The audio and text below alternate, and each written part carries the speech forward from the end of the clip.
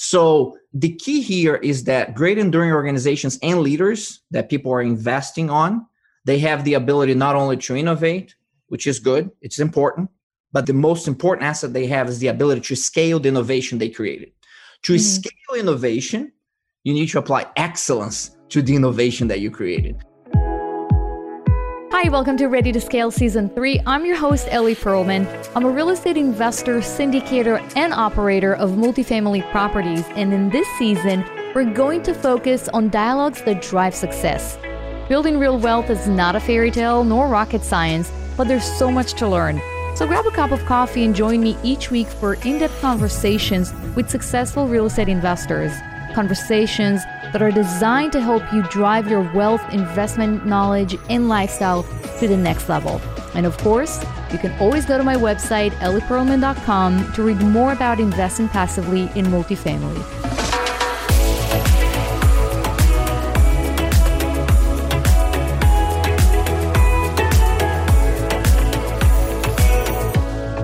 Hey everyone, today I'm speaking with José Pires. José serves as an excellence and innovation executive leader and advisor for startups, scale-ups, which that's an interesting word, and Fortune 500 companies. He is an advisory board leader and a keynote speaker for organizations and global conferences on innovation, technology, leadership development, and strategy. So he's very, very on high demand. He's talking, appearing on stages and advising really large corporations. He's an executive Lean Six Sigma Master Black Belt who holds a bachelor in engineering physics from the University of Kansas and master's in business administration focused in investment banking and entrepreneurship from the University of San Diego. Welcome, José, to the show. Ellie, it's a pleasure to be here. It's funny because when you're talking about, he's an executive Lean Six Sigma Master Black Belt, I often tell people that I am a certified Lean Six Sigma Master Black Belt. But for most people, that sounds like a dangerous mental condition. So I'm glad that even when you try to say that word, it kind of gets a little tricky there. But that's what it is, summarize that with, there's a lot of discipline to the art of innovation. And I think some of those discipline frameworks that are part of the art of innovation that we're going to talk some about today.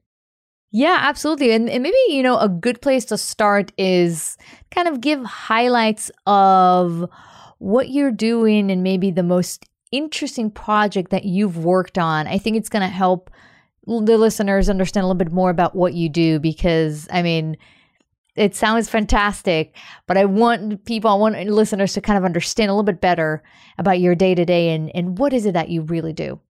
Yeah, so let me give a perspective, maybe go back a little bit further, First of all, for those of you who are listening to me for the first time and you say come on, this guy's name shouldn't be José Pires, and I pronounce it José Pires. And the reason for that is that I was born in Brazil, originally from Brazil, and I was educated in the United States, as Ellie talked about. I have this mixed background in interdisciplinary engineering, and then later on investment banking and entrepreneurship, which is really kind of it really expresses very well what I do and what I'm about. It's kind of this blend of the art and science of innovation for value creation. And I started my career as Sony as a designer, and I was designing systems for technology systems and products and for Sony, and then joined a startup in the semiconductor industry in California that was very successful. And I became enamored with this idea of innovation, not just about creating one here or there, but how do you create an ecosystem and an environment where great people and great ideas can connect and innovation can flourish for value creation. And I'm sure that a lot of the listeners right now who are running their own organizations, whether you're an entrepreneur, a small size, mid-size, or large organization, these concepts are universal. And I want to make sure that I touch on the key concepts on building a culture of innovation in your organization, regardless of the size. But in any case, after I left the semiconductor industry startup company, I was innovation leader for Nestle, the food company, for a number of years. And then for the last 15 years, I was the corporate leader for excellence and innovation in the energy space, working with anything from renewable energy to fossil fuels and all sorts of technology on accelerating innovation in the energy space. the key, you talked about a special project there. So there are so many. Just to give an illustration, when you are in an organization that's doing innovation at scale, you're doing dozens, hundreds, sometimes thousands of these innovation projects, typically commensurate with the size of the organization. And I'm based in San Antonio. And then 2010, here in San Antonio, we had a company that most of the people in San Antonio know as Tesoro Corporation, which is an energy company based here. But in 2010, that company was struggling. It was a $2 billion energy company, which is not much if you're an energy company. It was below book value with its market value at that time. And then they got a new CEO who wanted to build what I'm describing, a culture of excellence and innovation. And I was incredibly lucky to be brought in a few years later by that leadership team and help accelerate that journey. But that's a real special project because by building these components of innovation within that organization over time, from 2010 to 2018, we create a meritocracy of ideas with clear execution mechanisms for everyone in the organization, how to use innovation to create value for the organization, for the clients, for stakeholders. And by 2018, we had over 2,000 innovation projects that were going on across the enterprise and deliver more than $1 billion in EBITDA for that organization. This is a public company now. And in 2018, this $2 billion company had a market value of $36 billion. Now, an 18-fold increase in market valuation based on nothing but developing a culture of excellence and innovation as its ultimate competitive advantage. So, I will talk a lot about technology and the importance of technology innovation. In the next 5 to 10 years, we're going to see more technological innovations that we have seen in the last 3 decades combined. And while that's important, I often say that technology is great when it enables you to do the right thing, but it can also make stupid happen at the speed of light. So we're going to talk about how do you build this ecosystems of innovation in your organization, no matter what business you're running. How do you build these ecosystems where you identify, prioritize, and execute what creates the most value?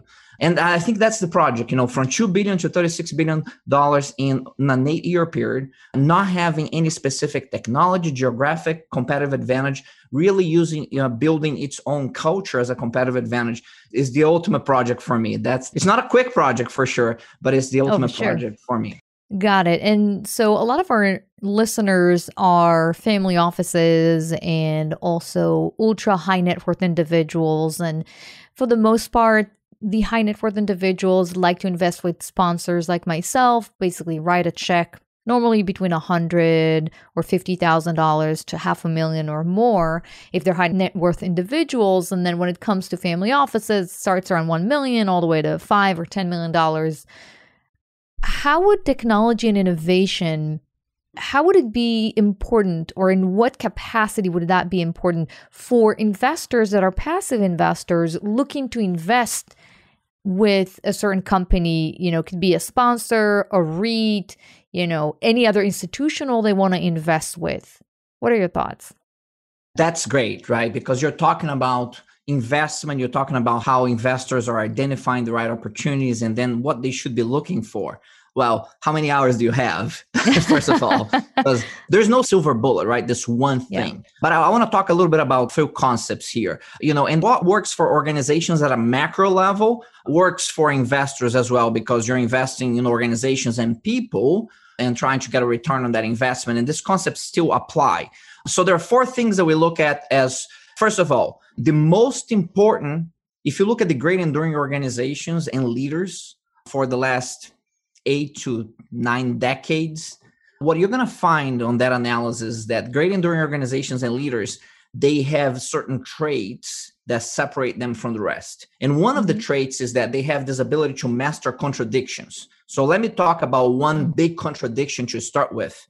The world of greatness is not an or world. The world of greatness is an and world, because you have to manage this blend these contradictions. And there is no greater contradiction than the contradiction of excellence and innovation, because people fall in love with innovation. But the reality is that the most innovative organizations and people even are not the great enduring when it comes to performance, and especially when it comes to returns, to tangible returns over the long run. What you're going to find out is that the great enduring organizations and leaders, they have the ability to innovate, but most important, they have the ability to scale the innovation that they created better than others. And it's the scaling of innovation that makes a difference. If you look at long-term investments, you're going to be looking for technologies, for example, not only the cool, innovative technology, you're going to look for technology that's going to scale your ability towards the purpose that you have as a business. As we often say, the right technology enables the right processes for you, and the wrong technology makes stupid happen at the speed of light. So the key here is that great enduring organizations and leaders that people are investing on, they have the ability not only to innovate, which is good, it's important, but the most important asset they have is the ability to scale the innovation they created. To scale innovation, you need to apply excellence to the innovation that you created. This sounds like common sense, but common sense is the least common of the sense in large organizations and with entrepreneurs as well. So this is level one. Level two is that there are 4 components for scaling innovation. Number one is ideas. You need to have ideas. People, if I invest with you, Ali, I'm hoping that you have a few ideas on what to do with my investment, right? So ideas are great. And then we need to they are typically followed up by ideas that have methods that are behind those ideas. There's some rationale on how you do your investment. There's some methods. Methods are important as well. Very good. The third level is technologies. We need to have certain technologies that will allow you to do well with my investment.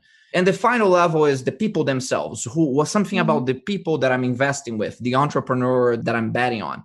So ideas, methods, technologies, and people. Now, I'll do a summary here. Ideas are everywhere. What are common are people willing to put their reputation behind the right ideas to execute. So we're going to go to methods. Well, methods are great because they provide a disciplined framework on how I'm going to do my investments. But methods themselves do not transform businesses. People do.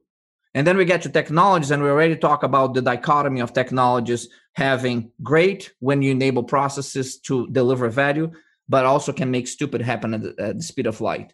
And then we end up with people, and you say, okay, so I got to find the right people, right? And to execute. So the execution of innovation is 90% of innovation. So all the ideas, the methods and technologies are important, but they're only 10%. If I would have the equation to predict your success, I'm going to be looking at those 3 items as the 10%. The final item is related to execution and the people. And of course, it's interconnected to the previous 3. But finding the right people is key. And these people have a combination of clear purpose, for sure, aligned purpose, hopefully with the investor. They have passion, they have discipline, and they have resilience, to make the right investments. So in organizations, typically, if I look inside organizations, I'm looking at people with purpose, passion, discipline, and resilience as a catalyst to amplify innovation for value creation. As an investor, I'm looking for organizations that have those types of people in the organizations, not the ones that can create an innovation here or there, the ones that can scale innovation for value creation over time. And there are many great examples of that. You pick today's investment darlings, like a company like Tesla. Tesla was interesting for quite some time, filled with innovators. But until Tesla started scaling the innovation that it created, until very recently, where people can say, okay, I can see now that there's scalability here. Now that investment became really interesting.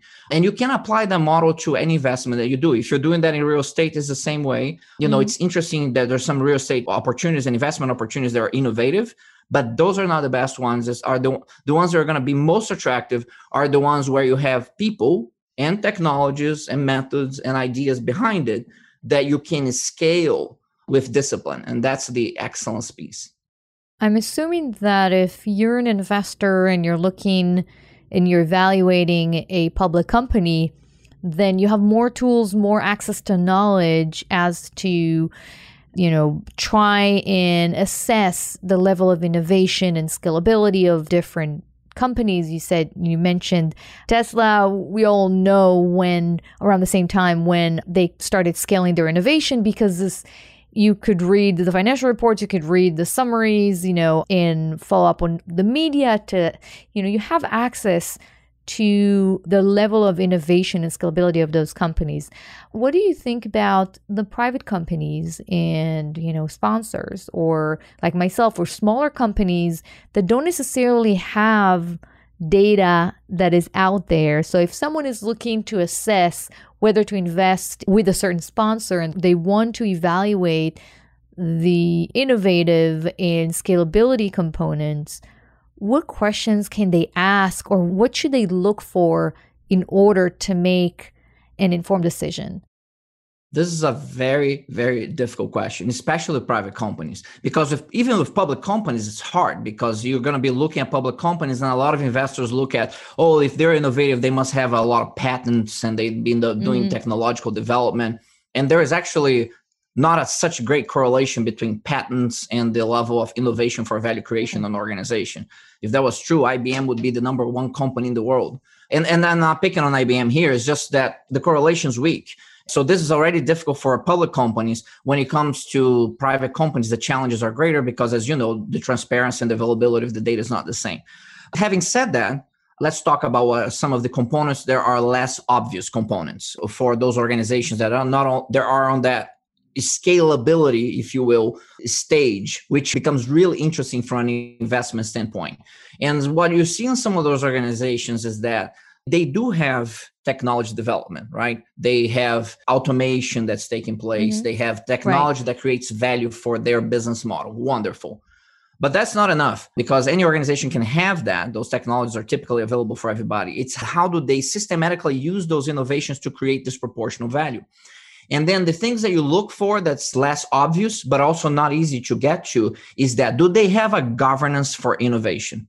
With a structure, with clear roles and responsibilities. So not only any entrepreneur can come up with an innovation and come up with a multi-million-dollar company, but if you want to be a multi-billion-dollar company, you need to be able to scale that. And if you don't have innovation systems and mechanisms in place with governance, roles and responsibilities that allow you to scale that innovation, now it's much more random, it's much more lucky than you are able to predict future performance. So you're looking for, does this organization, regardless of size, have even a minimalistic structure when they have a very disciplined approach to identify, prioritize, and execute on what creates the most value in the shortest time and simplest means for the organization and for the customers, of course. So does the organization, the answer to that question is yes or no. Now, what are some proxies of that? What type of people do they hire? What type of skill sets are they hiring? What type of, if you're able to glean into their organizational structure, does it look like there is some governance for innovation acceleration, for value creation? If you look at their reports, do they report the results for their operational excellence improvements and innovations as one example? And then, the disruptive technology improvements and innovations as well. But what's available there? But governance is one that's tricky, I would say. Governance is one. The other two that I'll just stop at 3 here. Governance is an important one. And then what is the level of collaborative leadership development that they have in that organization? And what is the level of innovation execution skills that they have? So let's skip innovation execution skills. Collaborative leadership development is the ability to work in these small teams that can make the experiment with what I call these bullets. Low risk, low cost, low distraction to the core business opportunities to scale, to create new innovations that are going to create significant value. So collaborative leadership in a company like Amazon, for example, is quite high. Collaborative leadership at Google is quite high. Collaborative leadership, as a matter of fact, on a commercial real estate company like JLL is quite high. So in every industry, you're going to have companies with a certain level of collaborative leadership development. And if I look at what separates good to great when it comes to innovation acceleration for value creation and as an investment as well, the key differentiators are governance, collaborative leadership, and innovation execution skills. They build that as part of their culture. And that creates, again, an enduring competitive advantage. Most organizations don't have this, Ali. Let me be clear here. That's why you have very few multi-trillion-dollar organizations today. I believe in the next decade, we're going to have many more because this is becoming more well-known and organizations are adapting. And regardless if you're a small, 5 to 10 person organization or a 50,000 plus person organization, these concepts apply to create value proportionally. And that's becoming more well-known today. And we'll see more and more of that in the next decade.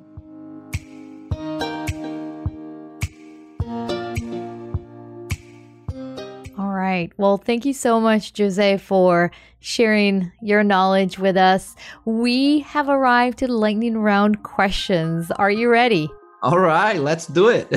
Okay, so Jose, besides scaling Fortune 500 companies, what's your favorite hobby?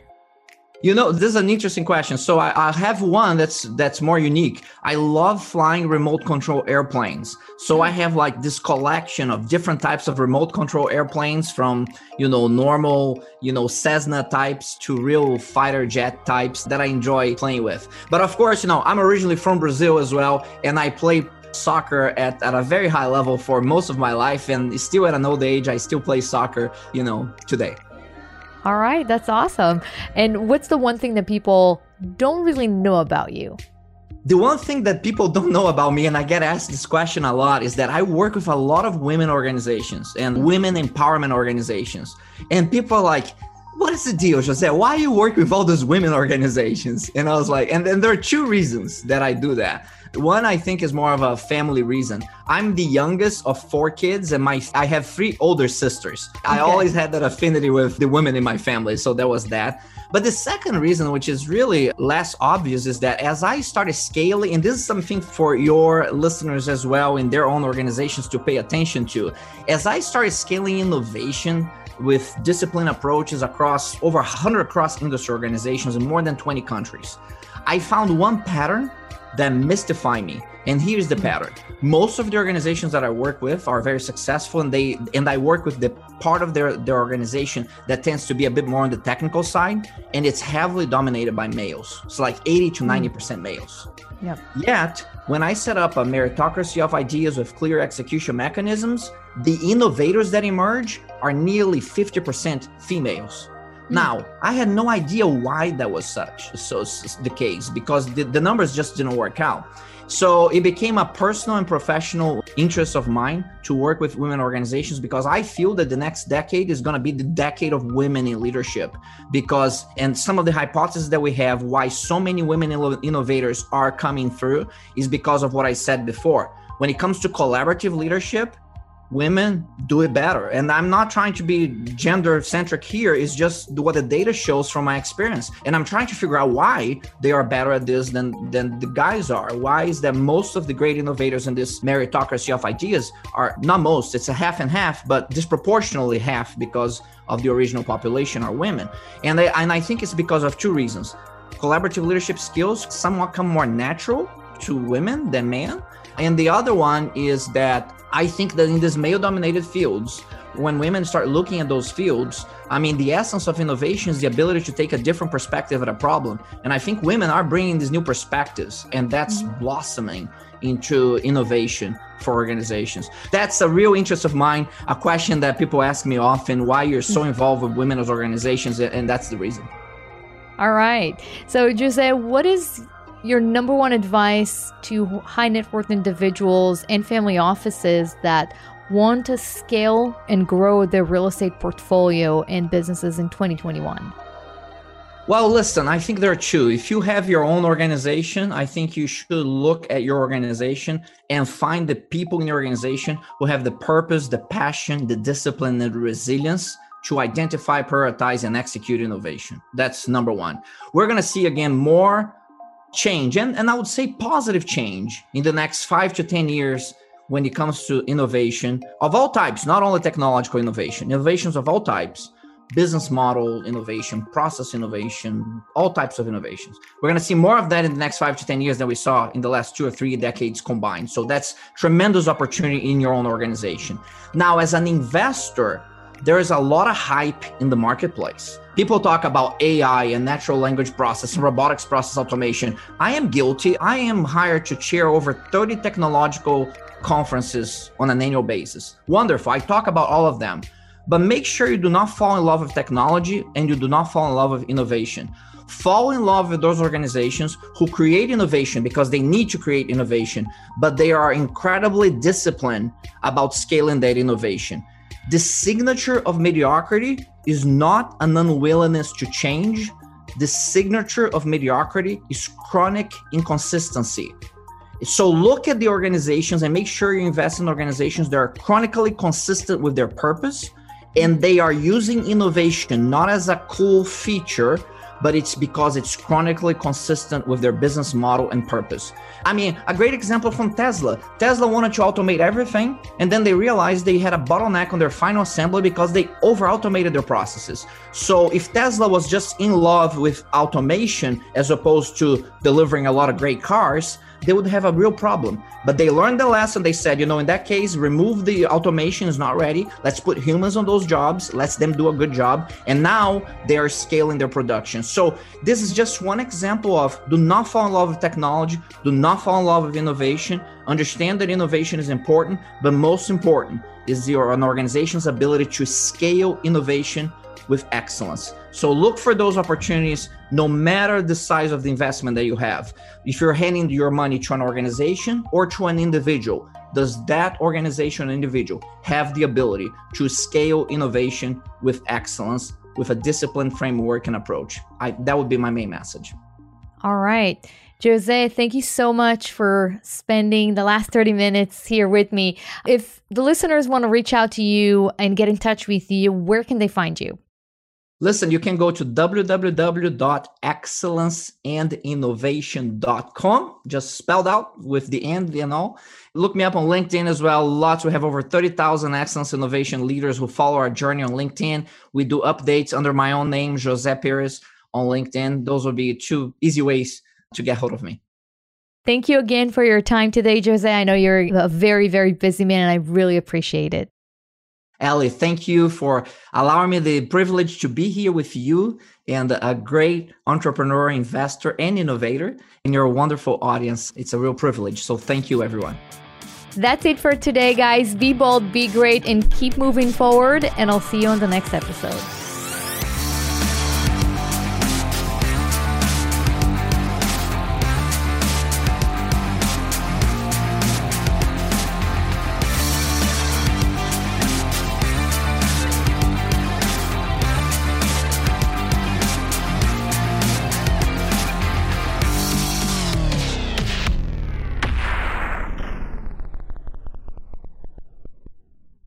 This podcast is a part of the C-Suite Radio Network.